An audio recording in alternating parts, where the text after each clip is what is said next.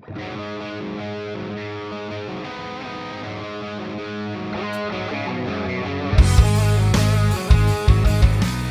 hello and welcome to Joel Johnson's Money Wisdom. I'm John Stillman alongside Joel Johnson, certified financial planner and the CEO of Johnson Brunetti, the official wealth management partner of the Yukon Huskies.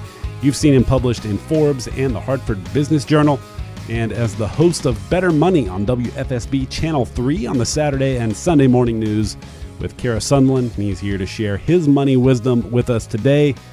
Joel, a fun fact to start out today's show. Little history lesson for you. It was 71 years ago, almost to the day, November 3rd, 1948. The Chicago Tribune ran the famous Dewey defeats Truman headline, which of course turned out to be, I don't know, maybe this was the very first instance of fake news. Yeah, unintentionally fake, obviously, but yeah, sure. I mean, and think about back then, because we just had this happen in the 2016 election, right? There were a lot of calls that Clinton had won, when in fact Donald Trump had really won, and a lot of networks had called Clinton to win. Yeah, well, all the exit polls looked like she was going to win in a landslide, so a lot of people just ran with that. Yeah. But back then, think about it, back then in 1948, there wasn't the technology they have now. You know, it was telephones and reporters on the ground, and they certainly didn't have email and so on. So it just goes to show that, this will happen from time to time. And a lot of predictions end up being wrong, right? Not just presidential elections, but a lot of things with economists. You know, we have all these little things like, well, in the third year of a presidential election or a presidential term, the market always goes up or the market always goes down when XYZ happens. And usually these things are wrong over the long term, enough to get us into trouble if we bank on them. And hey, even the wisdom of reporters all around the world and massive organizations like Reuters and Bloomberg and the AP can get things wrong from time to time. Well, today, Joel, we're going to start out by talking about, are these things real or not? I'm going to give you a situation. You tell me if it's based on reality or if it's just a fictitious thing that maybe happens in the movies or that you read about but doesn't actually happen to real people. So the first thing is the family members gathering in a big room to read the will to find out who's inheriting what. Is that real or not? I don't. As far as I'm aware, I don't know anybody that's actually participated in such an event. But that's exactly how it goes in every single movie. It sure does. In fact, there's even that show Succession on TV, where I'm sure at some point they'll have some kind of a reading of the will ceremony. But yeah, this doesn't really happen. I mean, typically somebody passes away and whoever's handling the estate, the executor of the estate, consults the will and follows the directions of the will. And if there's a trust, the trustee follows the directions of the trust. So yeah, this getting around for the reading of the will does not happen. And so I'm glad you asked that question. It's pretty funny that we see those depictions on TV, this big dramatic experience, right? People fly in from all over the world to see if Uncle Bob left them, their favorite car that Uncle Bob owned or something like that. Yep. Okay, so that's not real. How about this, Joel? People discovering an old investment account that they forgot they had. This actually does happen. We've seen this happen a few times. Now, today what happens is usually the companies find you or they have to turn the money over to the state which you used to live in. So you can have somebody that, let's say they lived in Texas and now they live up here in Massachusetts or Connecticut, and they lost track of that account in Texas and the company couldn't find them. Many times that account gets turned over to the state of Texas, and then when they discover that they had that account, they have to go to the state, file the proper paperwork to get that money back. So this does happen from time to time, usually in a move or something like that. And usually it's a smaller account because obviously if it was a big account, a significant amount of your net worth, you wouldn't forget about it. But this does happen more often than you think. Well, what if it was a small account when you lost track of it, but you lost track of it in, 1991? Well, it's probably a big account now, right? Depending on how it's invested. Yeah, and there was actually a lawsuit brought a few years back because some of the life insurance companies, the big life insurance companies, had lost track of where people lived. And then these people had died, and the life insurance companies were accused and found guilty of not working hard enough to find the beneficiaries. And some of these folks that had the life insurance policies died 20, 30, 40 years ago, and the beneficiaries with compound interest got a ton of money. It might have only been $5,000 40 years ago, but it ended up being $25,000, $30,000, $40,000. Then obviously there were some penalties involved. So this can happen, and it probably happens more than we think. All right, we're talking about, are these situations real or not? How about kids in today's world working their way through college? Realistic or not? Realistic. Yeah, it still happens. As a matter of fact, we like to hire people here at Johnson Brunetti that work their way through college. There's a certain bias that we have towards kids that work their way through college, maybe had to work one or two jobs. We've got a few people working here now that work their way through college. And I think there's a certain type of character that's built there. That doesn't mean that there's no character with people that don't have to work their way through college. It's certainly not as popular as it used to be, which is interesting because college is much more expensive today than it used to be. But I think back 30, 40 years ago, a lot of people had to work during their college years and pay for part of their college. And I think the percentage overall is less now. At least that's my gut. I don't have any research to back that up. So some kids have to work their way through college. Some kids do not. Some kids should, and they don't, because I think it does build a lot of character. Well, I wonder if it being more expensive is the reason that fewer people do it. You know, if it seems more within reach, you say, all right, well, yeah, I could work my way through and graduate with no debt. But if you're going to pay $60,000 a year for college, well, that doesn't seem realistic for a 19-year-old to work their way through that. So they just say, oh, well, I'm just going to have loans. That's just the way it is. Well, that's true. But, all my boys have done something to earn at least spending money through their education. One went for a full scholarship from the military, but the others have worked during college, some at school, and that's what they have as their spending money. So they're not necessarily working to pay their tuition, but they're working 15, 20 hours a week. And I just think it's good. I think it builds character. All right. Is this real or not? Joel, people successfully timing the market. That is not real. Very few people have been able to successfully time the market. Those big institutions that do successfully time the market, they don't do it as we think of timing the market, getting in and out at the right time. They build a program where they're hedged on both sides. So when the market moves a certain amount, they make money on one side of the trade, but they don't lose as much on the other side, and vice versa. But this timing the market, very difficult. Very few people have ever been able to do it. I've never met somebody that's able to do it. And folks, if you're walking around there thinking you've done it successfully, chances are you got lucky. One of the things I heard a hedge fund manager say once is that when something happens and you hit a home run, you overestimate the amount of skill it took and you underestimate the amount of luck that you had, just being in the right place at the right time. And wisdom is really understanding how much luck and chance play into a winning trade or a winning investment. And if you don't understand how much luck played into it, you will probably try it again and you'll make a mistake 9 out of 10 times, 8 out of 10 times, and be really hurt. So what's the lesson there? If we say timing the market isn't realistic, do we just stay all in on the market forever? I mean, what's the takeaway lesson here? Well, what most of our clients want is they want to have a certain amount of market exposure, and this is what we recommend. Certain amount. It's different for, different percentage per family. Some families might need 20% market exposures. Others might need 70% market exposure. But they need to have enough market exposure to create the inflation hedge that equities, that investing in businesses creates, but at the same time not have so much that they get spooked and sell at the wrong time, which means for most of our clients, we're doing a mix between safe money that can't go down and money that's exposed to the market. When times are good, like right now, they'll do real well in the market. When times are bad, which they will be, and the market drops 20 or 30%, they can leave their market piece alone and live off their safe piece, or at least have the peace of mind to not do the wrong thing at the wrong time. So the key is having the right exposure, the right mix, the right asset allocation, we call it in the business, where maybe you have 50% safe money, 50% stock market exposure, and so you won't be tempted to do the wrong thing at the wrong time. The biggest risk that you face as an investor is your own behavior. There is no question about that. The biggest risk you face is your own behavior. When things are going well, you feel like you're missing out and you make decisions based on that. When things are going poorly, you regret being in the market and you sell based on that. And you just make that mistake over and over and over again. Buying high, selling low, buying high, selling low until broke. And so it's real important that you have the right mix of investments so that you are not tempted to do the wrong thing at the wrong time.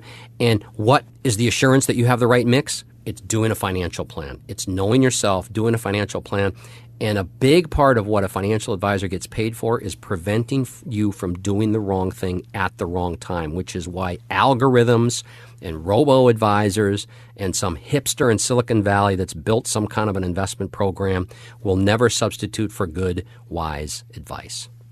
Interesting. Okay, so last one in this category, Joel. Is this real or not? People retiring, but then going back to work because they realize they don't have enough money. We've seen this happen. There's no question that this has happened. And sometimes they go back to work in a combination of they realize they don't quite have enough money and they're bored. But we definitely had, and I remember this back in 2000, 2001, 2002, when that market took that huge plunge, 50% from top to bottom. And then it happened again, 50% from top to bottom in 07 and 08.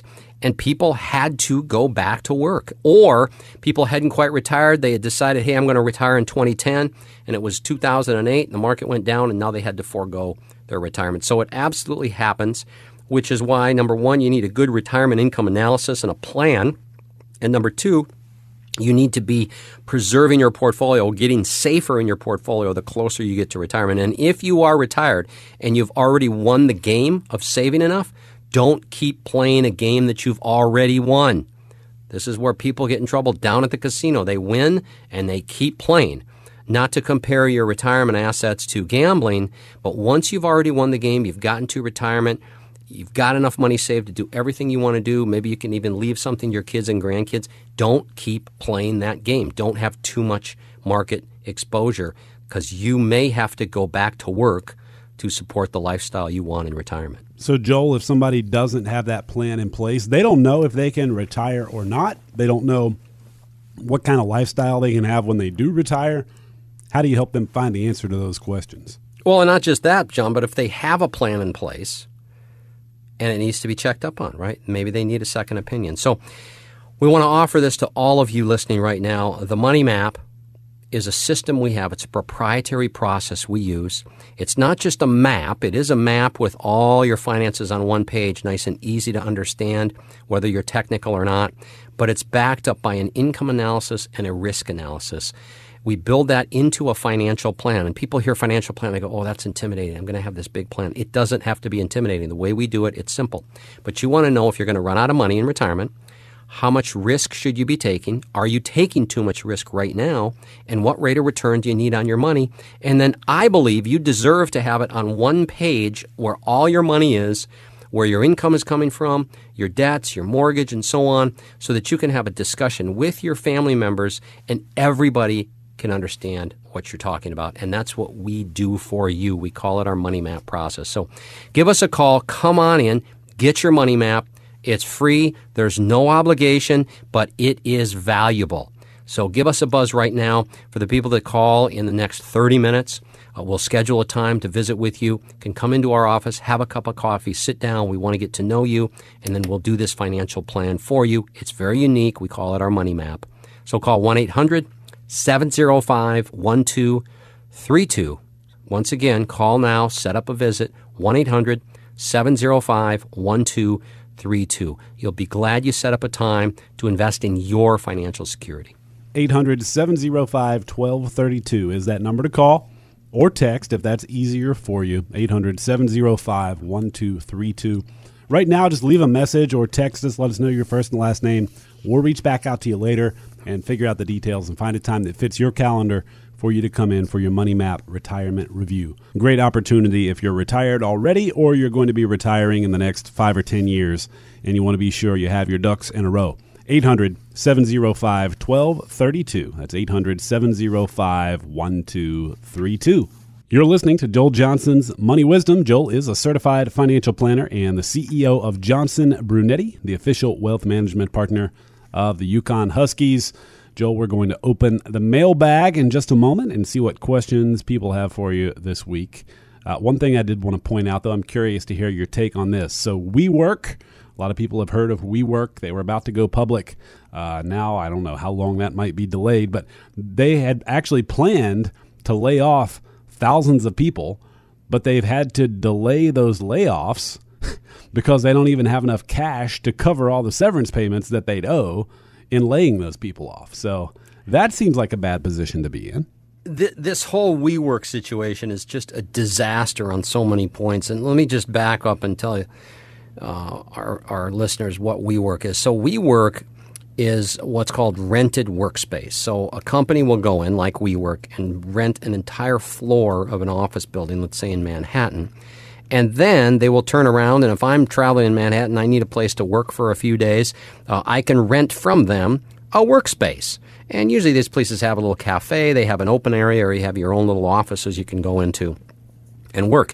And, there's a gentleman named Scott Galloway. He's the Stern School of Business professor down at NYU, and he's been saying for a long term that the WeWork situation is just going to end really badly. If you figure out what they're valuing the real estate at, it's something like more than the value of the building for one floor. It's just insane the valuation this company was carrying. Not only that, but you have an incredibly arrogant CEO. Like, if you just go online and read about this guy, I think it's Adam Newman, I believe is his name. Just an arrogant person. And, the big investors kind of got their money out early before the IPO was going to go public. And, they were basically going to foist this IPO on unsuspecting investors like you and I once the big boys got all their money out of the before the initial public offering. And it's just a disaster. And so, the moral of the story on WeWork is, be real careful of buying IPOs. This one, luckily, got shut down before it came out. The company is just a complete mess. They can't pay their employees severance. They're going to probably default on most of their leases.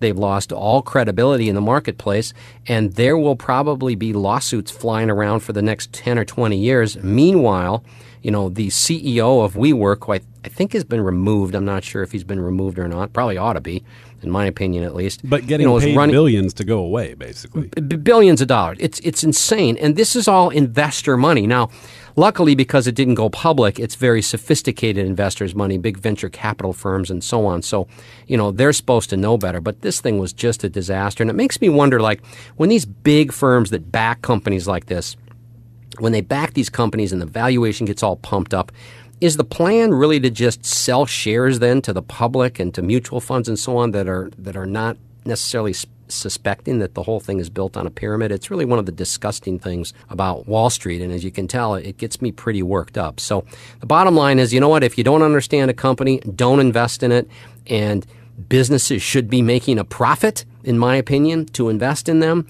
and there's a lot to be said about simple businesses that are easy to understand. You did get worked up. We're going to change the name from WeWork to Worked Up here on Money Wisdom. That's actually a great idea. Maybe they can disguise the company, call it Worked Up, and try that initial public offering again someday. Round 2. Okay, opening up the mailbag. We're going to start today with Jake, who says, my company makes contributions to my 401k, but they'll only do it in the form of company stock.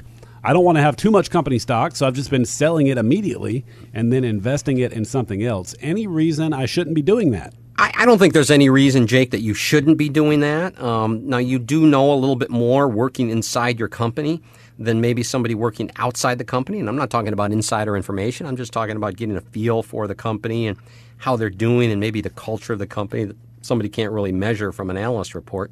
But you've just decided not to invest in your company stock. And, they're giving you company stock, and as soon as you can sell it, if you want to sell it, I think that's fine. You're diversifying. Hopefully you've got a good financial plan. You don't have too much at risk in the market. You don't have too much small company or international. You've got a good blend there. So I would encourage you to, if you haven't designed a plan with an advisor, to do that. Find a good advisor. But I don't see a problem with you selling company stock quickly if you don't want to invest in that company. Most of the time we see the opposite. We see people having too much faith in their company. Look at General Electric. People thought, well, GE can't go down. I mean, what a train wreck that's become. Cutting the dividend twice, stock going from 38 at its high down to 8 or 9 now. So many retirees had their savings wiped out because they had so much faith in this iconic company that had been around forever in America. And, they're rebuilding, and I wish them the best. I hope they do rebuild and emerge strong, but it's just been one train wreck after another. Some of it management incompetence. How about Olivia, who says, my husband and I are ready to build our dream home, and we're trying to figure out the best way to finance it. Should we? All right, Joel, this is a multiple choice option for you. So listen carefully. Should we, A, be patient and save up enough cash to buy land, then get a loan to build the house. B, sell our current house, use that cash to buy the land, and then rent somewhere else while we build. C, finance the land and the construction. Or D, none of the above. Sounds like she's thought through her possibilities at least. Olivia, you've analyzed this quite well and narrowed this down. So A was be patient, save up enough cash to buy the land, and I think it was get a loan to build the house. B was sell the current house, use the cash to buy the land, and rent somewhere else while we build. I kind of like that because I like the idea of not owning two homes right now. And depending on how old you are, your appetite for risk, the closer to retirement or if you're in retirement, I'd be cautious about taking risk. I like the idea of selling one home first before buying another, unless you have a lot of money invested and it doesn't matter that much for you. Finance the land and the construction.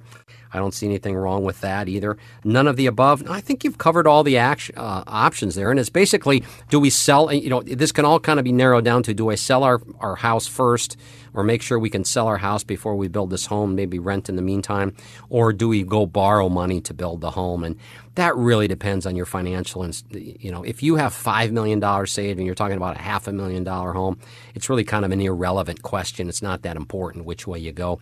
But if you have $500,000 saved for retirement and you're talking about a $500,000 home, that's a major decision. You should probably look at selling your current house before you make a commitment to another one. All right, one final question for you. This is David, who says, I just turned 70 and I'm about to retire. I recently took a look at how much I'll have to start withdrawing from my IRAs and my 401k because I'm old and they're forcing me to start making withdrawals. Between my Social Security and the money they're forcing me to take out, I'll have a higher income in retirement than I have right now while I'm working. Can they really make me withdraw that much? Yes, they can, David. So what you're saying is you've done a good job saving money.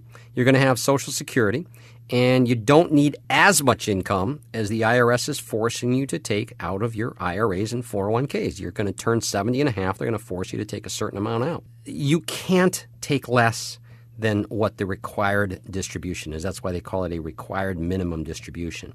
What you can do is do a financial plan, and if this is going to be the case ongoing, then you need to figure out a way to invest that excess. So let's say they're forcing you to take $50,000 out. You only need $25,000. After paying taxes, you might have $10,000 or $15,000 left. Well, is there a way you can replace the taxes that you lost so that in the future at some point you get back those taxes that you've lost, or your family gets back those taxes that you lost? Absolutely. There are systematic ways to do that. There are also ways to say, hey, this is going to get out of control. Let's start doing some Roth conversions now. So you pay tax maybe ahead of the point where you need to, but then the money becomes tax-free forever. And the longer you leave it alone, that could be a huge home run for you. So this comes back, David, to doing a good financial plan. Congratulations on saving more money than you need. That's fantastic.